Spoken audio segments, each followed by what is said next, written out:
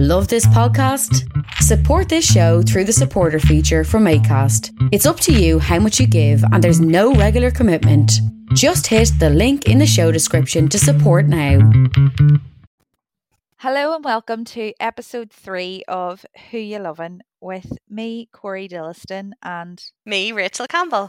This week we're talking about Candy Floss TV, the price of Freddo bars, and are married women insufferable? Who You Lovin' by Corey and Rachel for all of your throwbacks and recommendations. Oh, tell us about your birthday. Oh, well, I mean, just another lockdown birthday.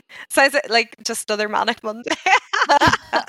It was good, but it's just, that's my second birthday in lockdown, so it's just been it's been an anticlimax, isn't it? But do you remember this time last year, though, that was like a thing? It was like lockdown I birthday because know. we thought that like only a small person, only 12 weeks worth of birthdays would happen in that time, whereas here we are 1 year later. Well, this is the thing. So, it was good. As in, I had a lovely time. Connor made it really special. He bought me a really lovely cake, and some really nice presents. And then obviously you sent me presents in the post, and quite a few people sent me presents in the post, which is lovely because it feels like it's like more effort to send them in the post, isn't it? It's like, ooh, thank you so much. Oh, so exciting getting away delivery. So we did that, and I had pizza for dinner, which is always a winner. Yeah, it was lovely. It was really nice, but I'm hoping that my 30th looks a little bit different next year, and that we get to actually have some form of party. I'm definitely even feeling it today. I feel like I just really miss my friends. Yeah, for sure. Just fed up looking at my husband, and also not in a horrible way, and also my sister, but I mean as in they're my bubble, so they're the only people I've seen since Christmas at this stage nearly. We started off the podcast on a positive note this week. How are things with you? All good?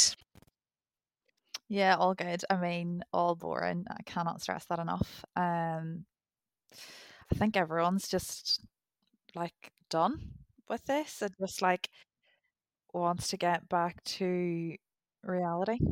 So we're starting with what we've been watching this week. Yeah, go for it. Do you want to go first? Yeah. So I started, I think you probably have heard of this, but because I think it's kind of trending at the minute, Ginny and Georgia on Netflix. Heard of it, yeah. Seen it on Netflix, but don't have started watching it. It's very good. It is good. Didn't really know what to expect. All I knew I knew it was popular at the minute, but I didn't know what it was or what I didn't know what it was about. I didn't know what the genre was really. I'd seen a clip on TikTok. I was like, oh, that's funny, so I'll watch it, kind of thing. It's kind of, I was thinking about it earlier. I was like, how can I describe it? The closest I can think to the kind of layout or the format or whatever is, it's kind of like Desperate Housewives, in that it's suburban families in this kind of very privileged, very white neighborhood, and then there's kind of behind the scenes maybe darker stuff going on, but not maybe, whereas Desperate Housewives, obviously you've got so much going on in each household that's so dark. Really, this, you're mainly just focusing on the main characters, who are Ginny and Georgia. Georgia's the mum and Ginny is the daughter. Georgia had Ginny when she was 15, and now Ginny is 15 when the program starts. So the mum is the same age as us. And the daughter is 15. So yeah. And oh, I'm I not know able. And even the other day, we were me and my sister, we were down getting takeout on Botanic, and I walked past a group of teenagers. I was saying to Jess after, and they were probably, I think, well on it, considering they wouldn't have been legally allowed to drink, and they were definitely drinking, and there was a bit of weed and whatever. But I walked past them, and one tall guy who couldn't have been more than 16 said to his friend, "That's straight up fire, bro." I don't know what it was in relation to, but I was like, I cannot pass for like a young person, because if I turned to you and said, yeah, Corey, I've been watching Ginny and Georgia, it's straight up fire, bro. You would definitely be like, what are you talking about? So that's how you know you're not cool anymore. But even in the program, like one of the more recent episodes that I've watched, they're going to a Halloween party, and she's in a group of friends. There's 4 girls. They all hang out together, and keep in mind they're 15, set in present day. So, and they're trying to discuss like what group costume they'll go as. And one of the girls says, "Oh, we should go as like the many faces of Britney Spears, like basically like schoolgirl Britney, red jumpsuit Britney, blah blah blah." And the other one goes, "Yeah, that's so retro." Oh, Christ. Yeah, I think I would have like an identity crisis. Yeah, no, but it's brilliant. So basically, they're suburban. They're in this like very privileged neighborhood at a very kind of privileged school. But they've come from like, well, they've been all over kind of thing, moved around or whatever.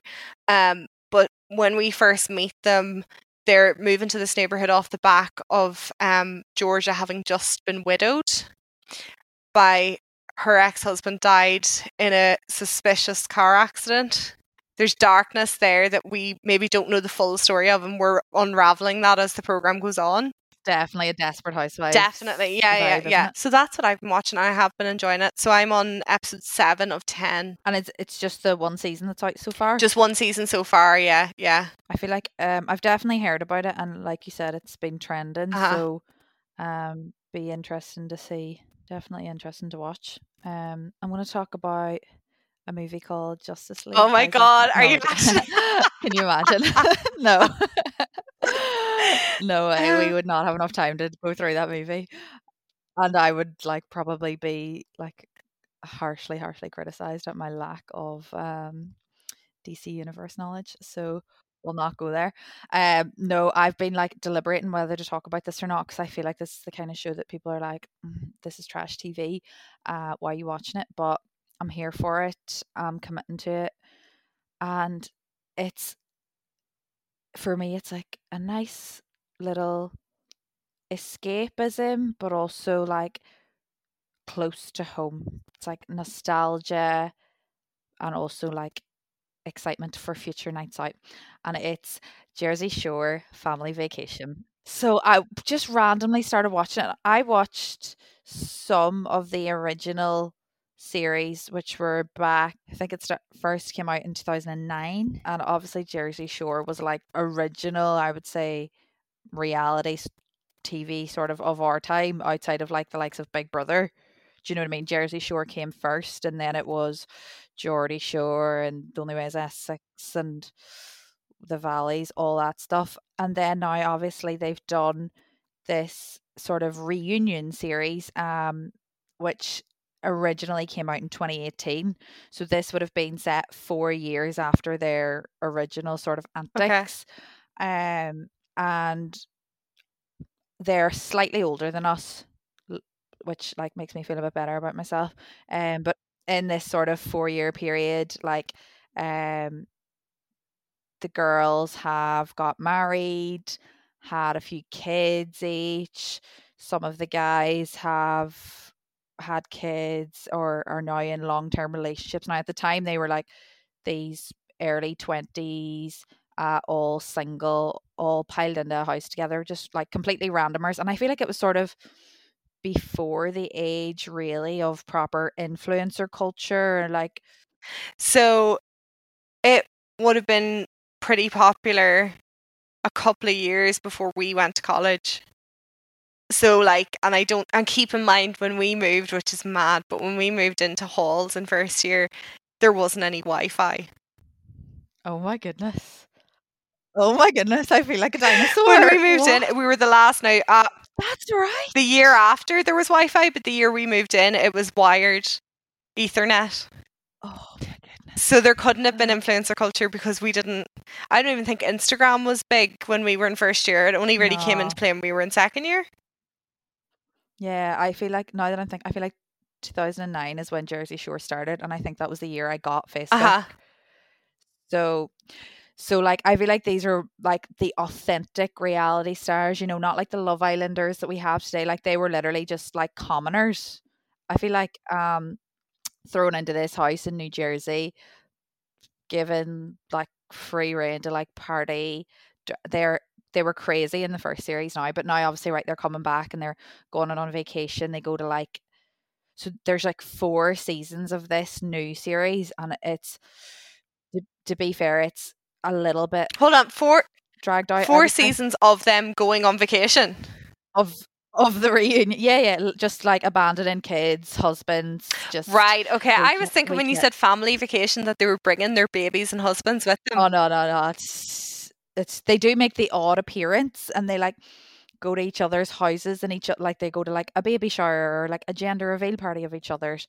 They've obviously just like MTV have obviously just like reinvested in their life. Do you know what? It's like I just think it's like so funny to see, and there's like one character in particular who has like reformed themselves, so they're now like totally sober, like they go out, they're sipping on their water, and their whole like character is reformed. Like without giving too much away, but anyone who knows anything about Jersey Shore and has been remotely following them or seen any headlines, they will know like the crack. But like, one of them has been to jail, and it shows you like a bit of their court drama, and it's just like mental how, because I feel like as well with these shows, when they do sort of this reunion show X amount of years later, it's very rare to get everyone back, but they have the vast majority of the squad, and they have, one of the guys gets married and has everyone involved, and it's just nice. Like it's a wee bit like, I think it's just nice trash TV. Like I'm here for it. I can't remember where I heard it on a different podcast, and they were like, "Oh, it's just candy floss for the eyes and ears. Like it's not substantial, but But sometimes I just want a wee bit of candy. Exactly. Sometimes you just want candy floss, and that's it. That's fine. Like the wee raccoon. Like our wee chum, the raccoon. But what have you been listening to this week? So, in true contradictory style, like last week, I was like, yeah, I love Duran Laughs of Your Lives. It's uplifting. It's nice, blah. This week I've been listening to Murder in Mauritius. Oh.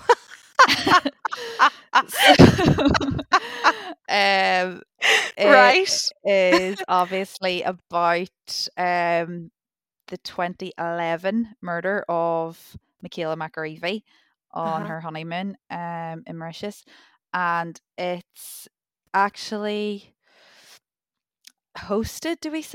narrated. It's her husband John, her husband John, her brother Mark, and John's sister Claire. So the 3 of those on the podcast. And they're just really recalling the event, I suppose. There's 9 episodes, some of those very, very short, like 4 minutes, some like 20 minutes, and then I think the longest one's sort of 50 minutes long. A friend had told me about it, and I remember, obviously, what's that, 10 years ago now.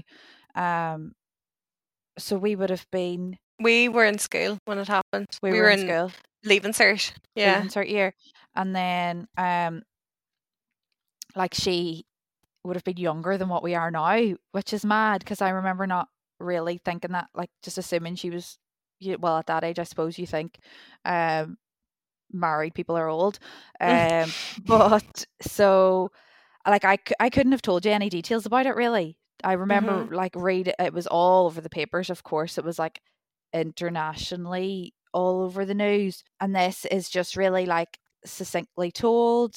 They go through sort of some of the main details of the actual murder, the trial, the case, some of the key pieces of evidence, their sort of journey in sort of fighting for justice. I just enjoy, I do like a wee true crime series, depending on how they're told. Like sometimes I switch off if like for stupid things, like if I don't like the accent or if I'm not interested in the narrator. Whereas this, obviously, you like it's very close to home, first of all, anyway. And then having it being told, obviously, by the people who were closest to her, or some of the people who were closest to her. Yeah, I mean, I would recommend it for anyone who, like me, didn't really know. Like, I remember, obviously, she was on her honeymoon, she was murdered. I remember there was a while where he was suspect, then the actual prime suspects getting acquitted, and it just goes through really things in more detail, obviously from their perspective, but a lot of things that I didn't know. And it's what I was actually really surprised with as well is that they're so composed. Well, yeah, because I would say only because they've had 10 years to process it. There's no way you could be otherwise. Yeah. And there's honestly, like, it's done really, like, credit to them. Like, they're so strong and so composed in the delivery of the whole thing.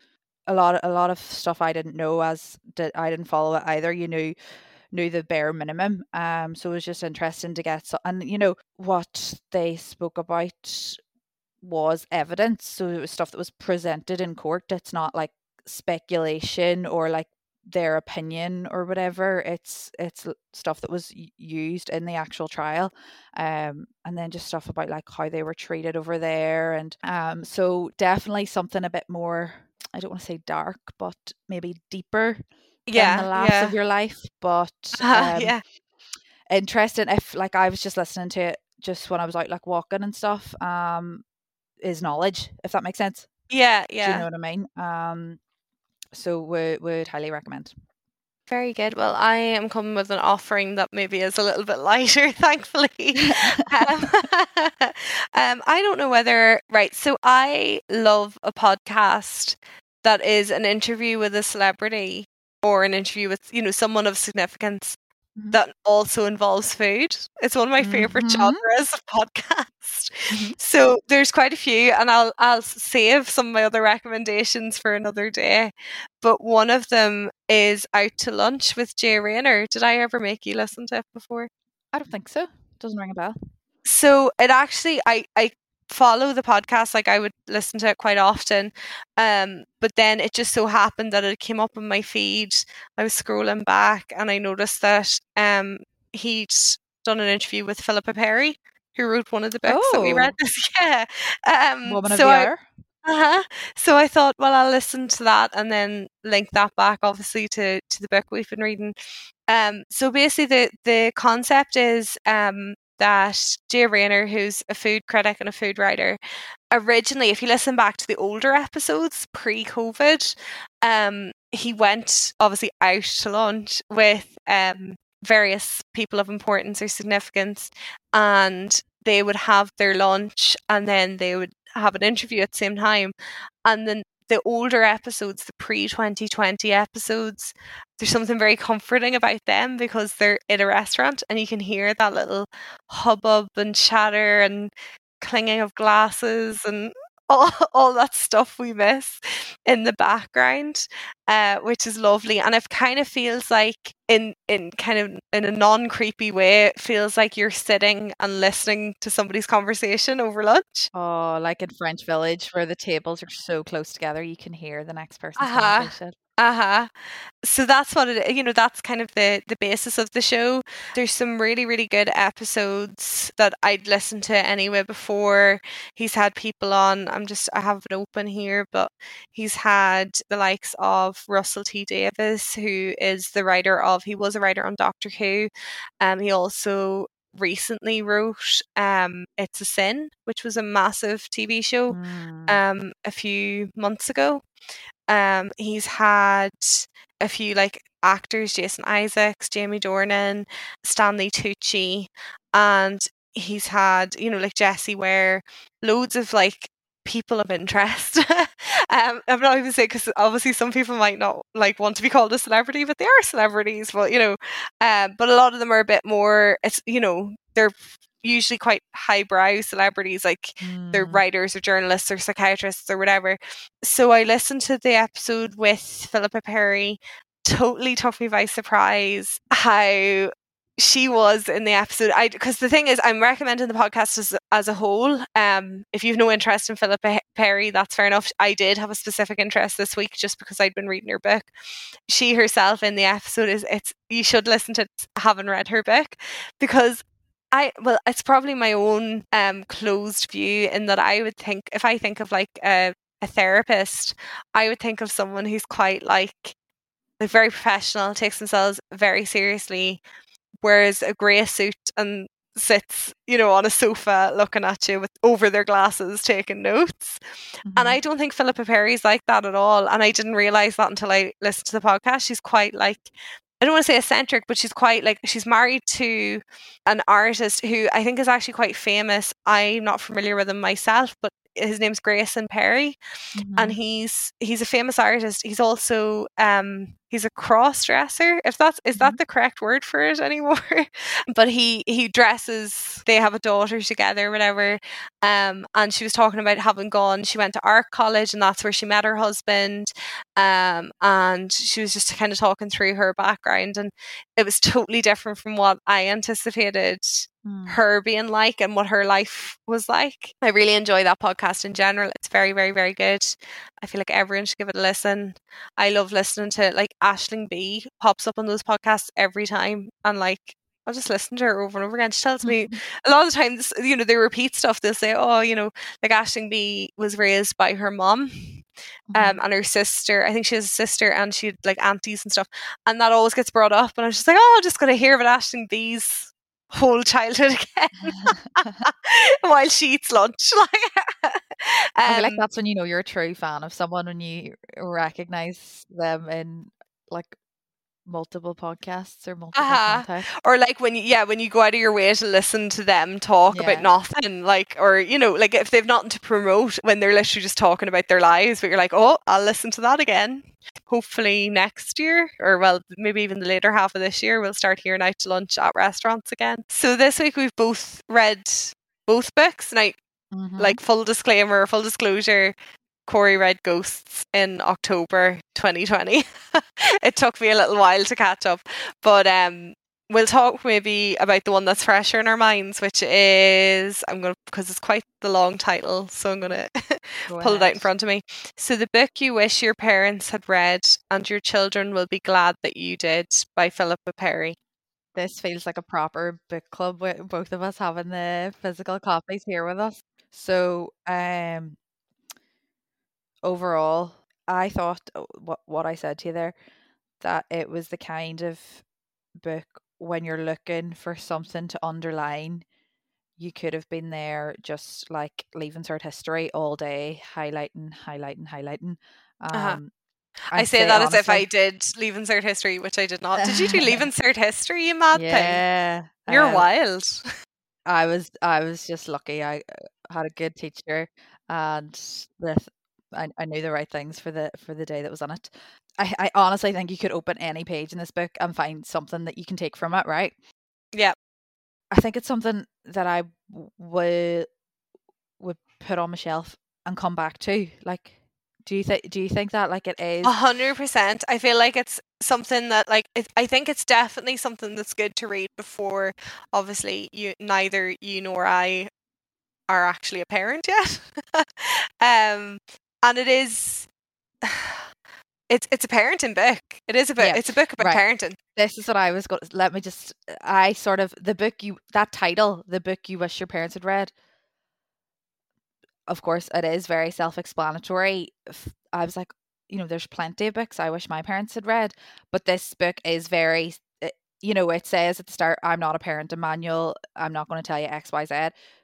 But it is, the crux of the matter is, it's about parent-child relationship and the impact that then has on the life of the person or on future relationships. And I think that is sort of why there's so much in it that you can take from it, and why you would definitely, like, you could refer back to that book when you needed advice or tips or on specific parenting circumstances, I think. Yeah, well, that's, like, as in, I was saying, it's a parenting book. It's a book about parenting. But I think there's absolutely no harm in reading it either if you intend to have children, or even if you don't and you just want to understand the psychology of the parent-child relationship. Mhm. I also think if you are planning on having kids, I was thinking about this while I was reading the book. It's interesting that, like, if you're in any other kind of major life event, there's a lot of preparation for it. So, like, the likes of if you're planning on learning to drive a car, you have to go and do your theory test, and then you have to pass your practical exam, and you have to do hours and hours of driving lessons, and then you can drive a car after it's been approved, after all these things, that you can drive a car. But if you want to have a baby, biology allowing, you can just have a baby. There's absolutely nothing stopping you being entirely underqualified for that. That's really interesting. Like, as in, and people say as well, you know, like, you need a dog license. If you want to have a dog, you need to have a dog license. You need very little, like, literally, if you want to have a baby, again, biology allowing, you can just go and have a baby. Yeah. There's nothing standing in your way there. And I think doing the work and reading up about things like this is going to be, as long as you're willing to learn, is going to be hugely beneficial to nearly anyone. Whether it's, you know, for your own future children, or just to understand, again, why people are the way they are. You know, even if you don't have children, don't plan on having children, it helps understand, like, how to interact with children, like ways to maybe speak to them. You know, there are loads of sort of examples of this, and, you know, rather than saying, so one part oh yes, so be observant rather than judgmental.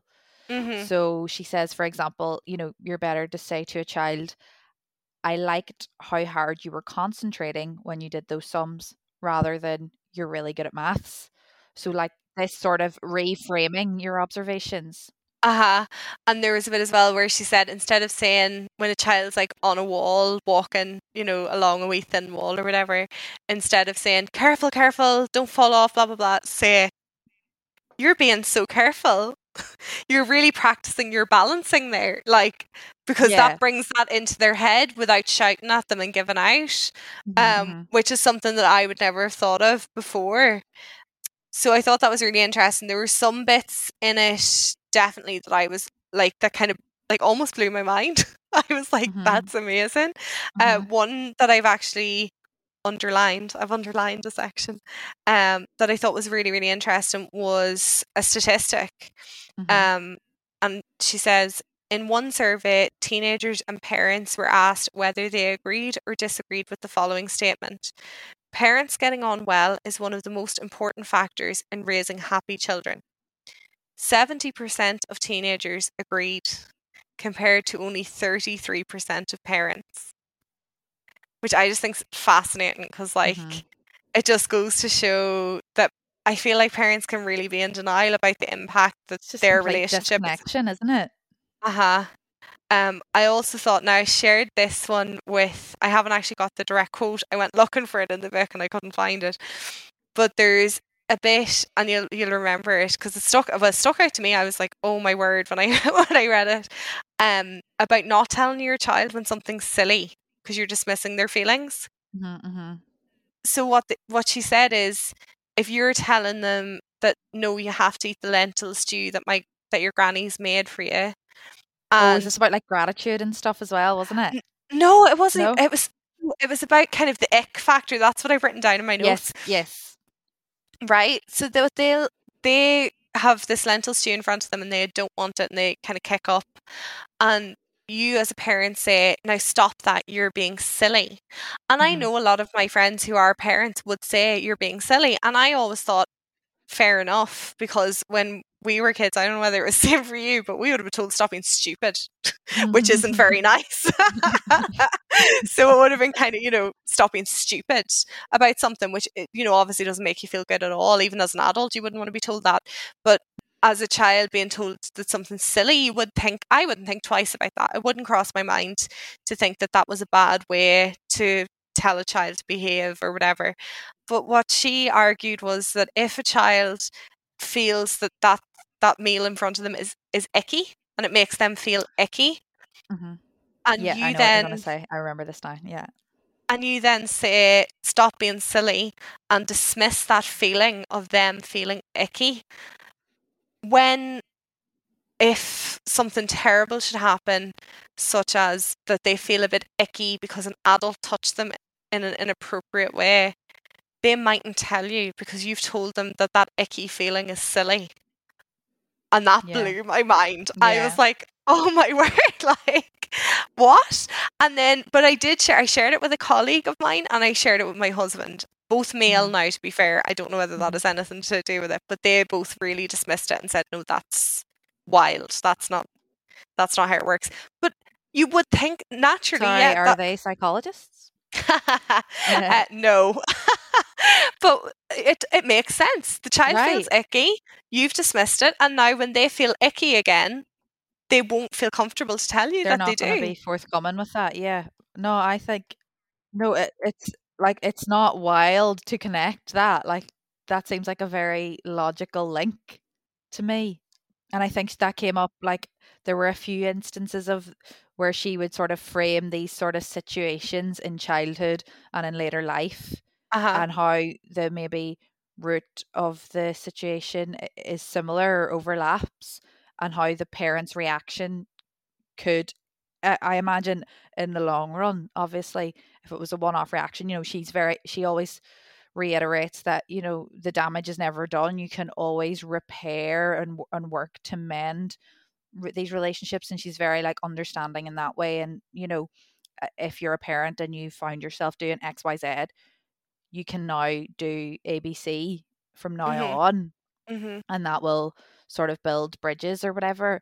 I mean, I think that was mind blowing as well, and there were a few scenarios where that came up, and to me it makes sense.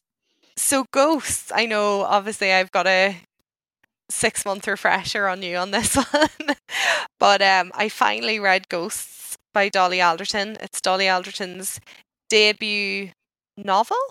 Is that correct? Because her previous book was a memoir. So this is her debut novel. And I read it and I really enjoyed it. Admittedly, don't have very many single friends at the moment. I have one very close friend who's single and who has expressed to me before the frustration of what online dating has become. This whole thing of being ghosted, which wasn't really a thing That's what I when was about to the say. Like, last it's time I was such a single. recent phenomenon, like dating apps, and like obviously you and Connor are together for ages, but like this thing is literally so it's just a different ball game, I think. Yeah. I haven't experienced being ghosted. I don't think. I mean, maybe back in the day if you were texting a boy, but not to the extent that where like you're literally deleted out of their life.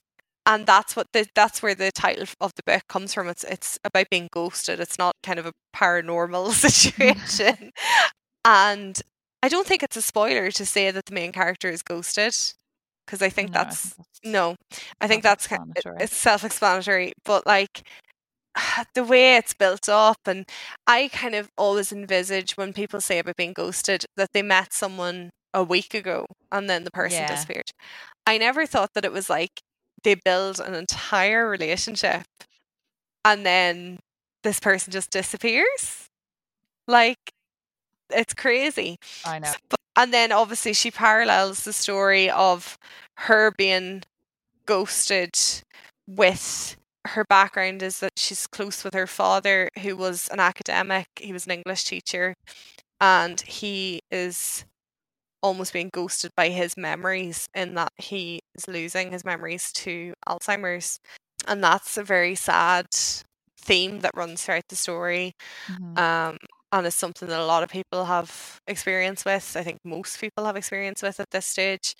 And that was very well written, I thought, and also very sad, very poignant. I have a few quotes that I would like to share. I went looking through mine because I would I'd be in the habit of taking pictures of pages when I Mhm. find quotes, and I Mhm. remember taking a picture of this one. And it's not relevant to any of the major themes. It's not in line with what you've just said. It's Uh-huh. just something I screenshotted at the time. But be very sensitive. Men always have to keep a low flame burning for every ex. It will be flickering in there for him, even if he doesn't know it is. Whereas women always have to extinguish it. I hate to think. I don't want to know about any of my exes and their flames. Thank you very much. No, thank you. But I was like, oh, like Dolly's so wise, so Uh-huh. wise. Well, I've actually written down in my notes, observational. I feel like she's an excellent observational writer. The way that she writes about things, you can just tell that she has observed it in real life and analysed it and written it in a fantastic way that's just so relatable and understandable. And do you remember, this is reminding me of, remember we went on that Zoom call of her book launch of this? Uh-huh. And she would speak about how she would go and meet her friends in a bar, and she wouldn't even have taken off her coat, and someone would have said something, and she'd be like, oh, oh, and they'd be like, oh, okay, just go write it down, write it down. Because she was obviously always taking in material, I suppose. And that's so true. There was a quote that I wanted to share on the theory of basically why men ghost women, but also kind of the way that men of our generation behave in serious relationships. And this quote is from the character Lola, and she's talking about why why the millennial man is the way he is. So she says, men of our generation often disappear once they've got a woman to say I love you back to them, because it's almost like they've completed a game. Because they're the first boys who grew up glued to their PlayStations and Game Boys, they aren't conditioned to develop any sense of honour and duty in adolescence the way our fathers were. PlayStations replaced parenting. They were taught to look for fun, complete the fun, then get to the next level. Switch players or try a new game. They need maximum stimulation all the time. I Love You is the relationship equivalent of level 17 of Tomb Raider 2 for a lot of millennial men. Which is just, yeah. And I get to say that as someone who's happily married. I can't imagine navigating dating right now, especially obviously with the pandemic and everything, but just the way that online dating obviously has developed over the past decade is bonkers. Like, everything's so different. I'm assured by single friends that it's no longer, it used to be if you were on the likes of Tinder, you met the person pretty rapidly off the back of, there wasn't this back and forth for ages and ages. There might have been a back and forth for a couple of days, and then you would meet them, because obviously it was weird to keep this online constructed version of them in your head, where they could have been catfishing you, it could have been particular angles, it could have been whatever, that when you actually meet them in person there might be no chemistry, they might be entirely physically different. So it was always like that, whereas now, and I think even pre-pandemic, I'm told there's this kind of back and forth for so long, and sometimes then there isn't even a date, there's nothing, it just fizzles out, which is it's almost like, as Lola, the character, says in the book, it's a game for them. It's that, oh, well, I got somebody to swipe right on me, I got somebody to talk to me for a little bit, I got the ego boost, I'm done. Which, that's not the point. That's horrible to think of it like that. But I think, and I do think, having read having read Ghosts by Dolly Alderton, that I now have, even as a woman who's not in that realm, have real sympathy for anyone that is trying to maneuver around this particular era of dating. Honestly, like, not to be melodramatic, but I couldn't think of anything worse. Which moves us very swiftly on to our topic for this week. Are we insufferable, Corey? Off the back of us being like, yeah, I can't imagine anything worse than being single. No, I'm not saying I couldn't imagine anything worse than it. I just couldn't imagine anything worse. Like the pandemic online dating. I think that, like, but this is because in the book, there are certain. This is why I wanted to talk about this topic. There are moments in it that I was like, oh, please let me have, firstly, never done this on anyone that I know, or to have anyone experience it. But I do think it might have been a cultural thing, because obviously the book is set in England. I think as Irish women and Northern Irish women, and there might be English women listening, and you might want to correct me, and that's fine. But I think Irish women, Northern Irish women, we're very good at saying, I'm going on a night out with the girls. You're not invited. Do you know, it's that kind of like, I think in general, from my experience anyway, in my friendship groups, generally, people are quite good at going, no, this is a girls thing. Me and the girls are having movie and Chinese at my house, or me and the girls are going for afternoon tea, or me and the girls are doing stuff, and plus ones are not invited. Whereas in this book, it felt very like, if you didn't have a plus one, you were relatively insignificant, which was harsh. Like, as in, so harsh. Is that your circle though? Like, why do you think differently? No, I just don't know if I'm gonna have to get the shade noise from RuPaul's Drag Race out for you for this episode. I just mean like I know of instances whereby friends of mine who are in relationships have suggested, like, let's do this and all bring our partners, or let's do couples this and couples that. And ordinarily that isn't my thing, like, because even there's a scene, or there's a whole chapter of this book that's set at a wedding, and at one point they take a photo with all the women that are married or engaged. Were you? Yeah, that's a bit bizarre. Right? So it was because they wanted pictures of all these women around the bride holding out their ring finger, which is just so exclusionary and horrible. And then there's another moment at that same wedding where one of the women, she's actually the maid of honor, says to the table, "This question's for all the couples. Sorry, Nina." And excludes the main character from the conversation. And the conversation is just about love languages and what your love language is and your partner's love language or whatever. So rude. Sorry, that is not a good friend move. So rude. But she's not really the main character's friend, so that's obviously... But, like, firstly, so rude. Secondly, she could still answer that question. She still has a love language regardless of whether she has a partner or not. And then thirdly, Dolly Alderton describes the scene, and she says... all the women started piping up saying, my love language is words of affirmation, mine's this, mine's whatever. And the husbands all sit staring off into the distance or on their phones or whatever. And that to me is what happens when people start saying, oh, bring your boyfriend to girls' night. That's so funny. No, I know what you mean. I suppose it depends though, like, because then there are people, I mean, is this real, or is this something that, like, maybe used to happen in, like, school or college? But when, like, a certain group of girls were going out with a certain group of boys and they were all friends. But this is going way back, it was like 6 weeks ago, to our first episode when we were talking about Sentimental in the City, which I know you haven't caught up on yet, correct? Not yet, working through it. But Dolly Alderton and Caroline O'Donoghue, who very kindly has tweeted us a couple of times on Twitter, so we're standing her now.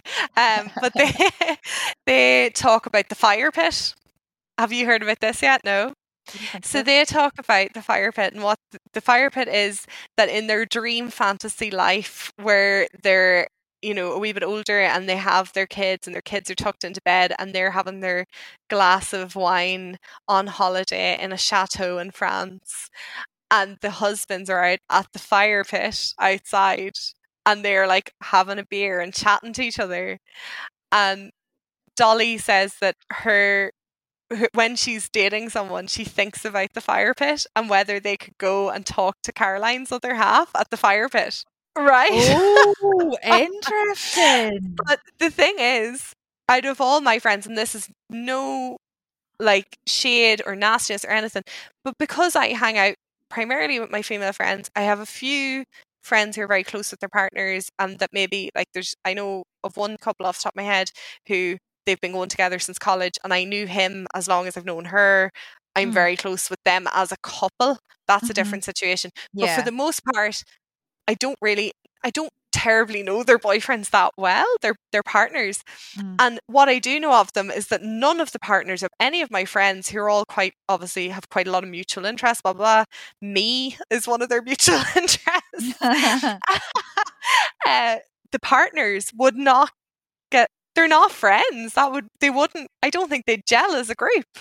I think it's really bizarre. We're getting into the thick of it now. I think it's really bizarre to assume that, I'm not pointing at anybody or anything and saying anything horrible about anyone. I don't mean that. What I mean is that, like, we'll exclusively talk about ourselves and our partners who don't know each other and probably have very different interests. I feel like they both like Zack Snyder. Yeah, but that's all they could talk about is. But then, to be fair, as mentioned in Ghosts, is that that's how men just find something abstract that they do, yeah, that they both mutually like and talk about it in a way that, like, I think what I think about this fire pit thing and this, it's not something that I would particularly value. No, like, yeah, I don't. But this is what I'm saying. Is it an Irish women thing? But then Caroline's Irish. But what I'm saying is, Irish culture. She obviously lives in London. I think the Irish culture is that we'll leave your husband at home or leave him wherever. It's not really. Do you know what I mean? I don't care whether your husband and my husband I never get thought along. about it like that. And off the back of that, I think we're better as a society at including single women or women who maybe aren't in a serious relationship or whatever, because we hang out as women and not as couples. So interesting, Rachel. That's such a good observation. And I think as well, haven't been to actually that many weddings as an adult, but from what I remember in general, and even the Debs and things like, now obviously you're young when you go to the Debs, so things like that, it's very much boys in one corner, girls in the other. Yeah, for isn't sure. it? And I think it must be an Irish thing. Actually, yeah, like I remember the Gaeltacht and like, yeah. Now obviously boys line up here, girls line up there. Like adolescence comes into that as well. But in general, even when you went out as a group on nights out when you were in college, and everybody was interested in everybody because it was that kind of like, ooh, who will kiss, who will not kiss. But even then, if you went out as a group, 10 people, 5 boys, 5 girls, and you sat down at a booth, the 5 girls sat beside each other and the 5 boys sat beside each other, and like we were all friends. So true. But let the boys be boys and let the girls be girls. But I think it might be I think it's an Irish thing. I think it's maybe a bit of an old-fashioned thing. It also reminds me of the hen party in that. I remember the hen weekend in Ghosts was very much, and like I've never been to a hen do, so I don't imagine what they're like. For context, I did Corey out of a hen do as her best friend. I literally, because I got married in secret instead. So glad we've got that on the record there. I remember it was like a bit painful for the Singletons. Yes, and even Nina, who's the main character, and Lola, who's her best friend, are the only 2 single girls at that hen party, and they get put on the seating plan when they all sit for dinner beside, each of them are sitting beside a pregnant lady, I think. But this is why I think maybe just from an entirely societal thing, maybe women who are in serious relationships here in Ireland / Northern Ireland are maybe less that way. Like there's less of a tribal mindset there. Like we're not like, I don't really care that I'm married. I care about hanging out with my friends, like regardless of their relationship status. Yeah. But yeah, we have our throwback of the week, and our throwback this week is snacks that have gone missing. So it was off the back. So Easter has just happened. So by the time you guys are listening to this podcast, it will be the weekend after Easter, but we're recording it on Easter Monday. And we were talking about the fact that Easter eggs used to have sweets in them, and now they don't. The sweets have gone. And I loved that as a kid. There was something really magical about cracking the egg open and seeing your little packet of buttons or whatever chilling in there. For sure.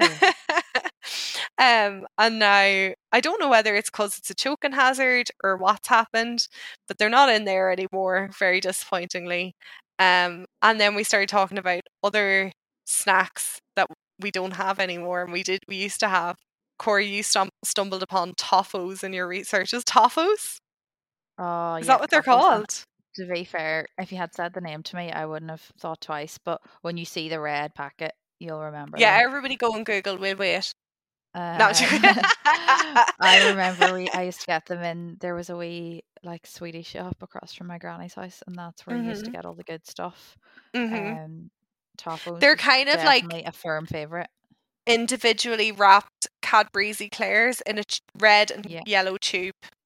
Although it's just toffee, isn't it? Yeah. No, was there not chocolate in them? There had to be something in them actually, because remember they did like mint. I remember they did a green packet. Oh, maybe they were actually just toffee. They were good anyway. I would. And you know what? If we had them now, we probably wouldn't even like them.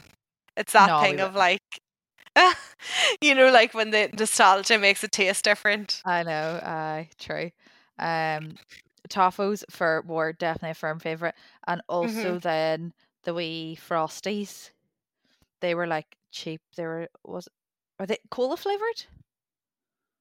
Oh yes, the Frosties, little sweets. They were like 10p, toady tube, hard boiled sweets with sugar on the outside of them. Yeah, they were good. They were great. What a time!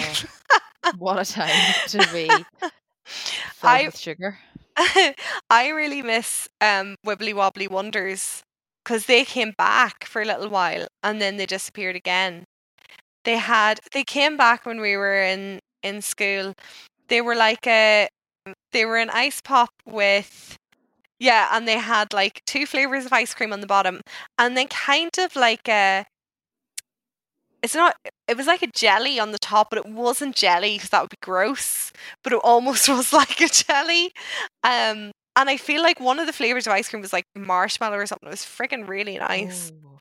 And now it's gone forever. And I don't know why. It makes me so sad. And Funny Feet as well, which wasn't as nice, but Funny Feet was good because it was shaped like a foot.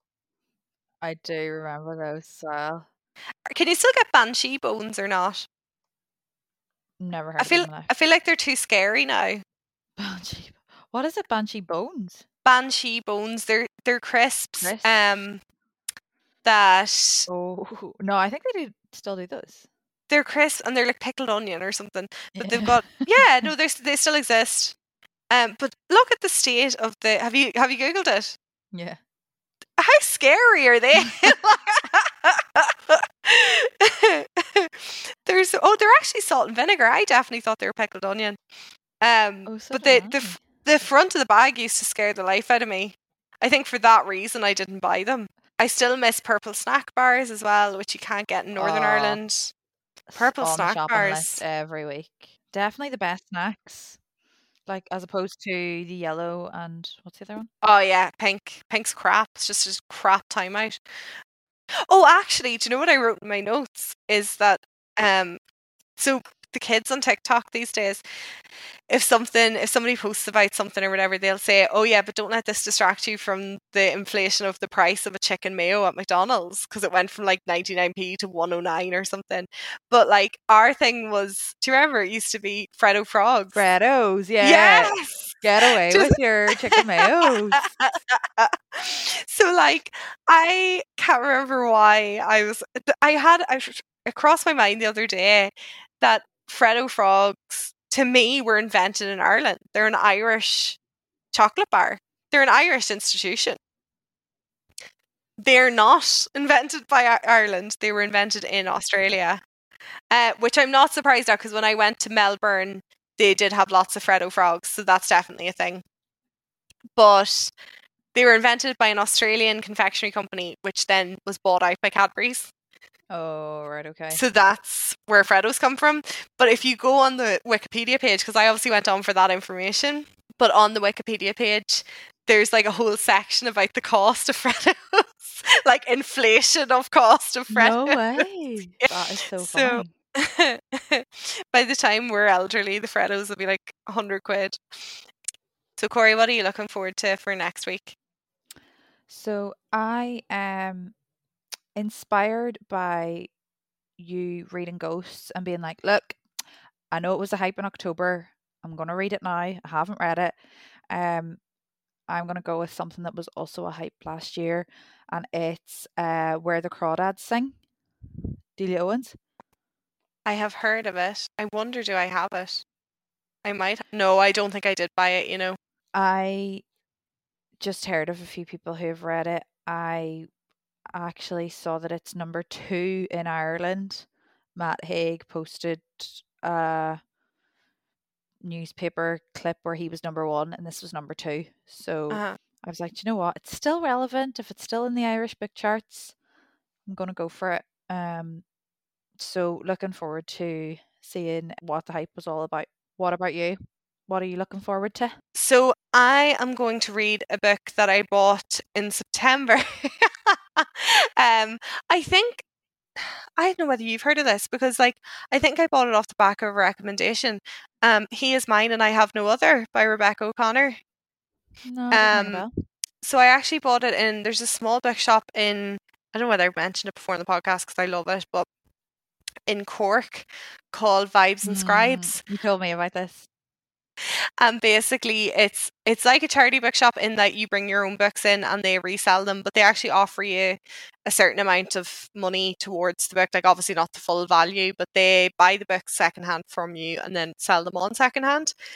And it's because of that, because there's an incentive, the books are all pretty quite new and stuff, like they're like chart books.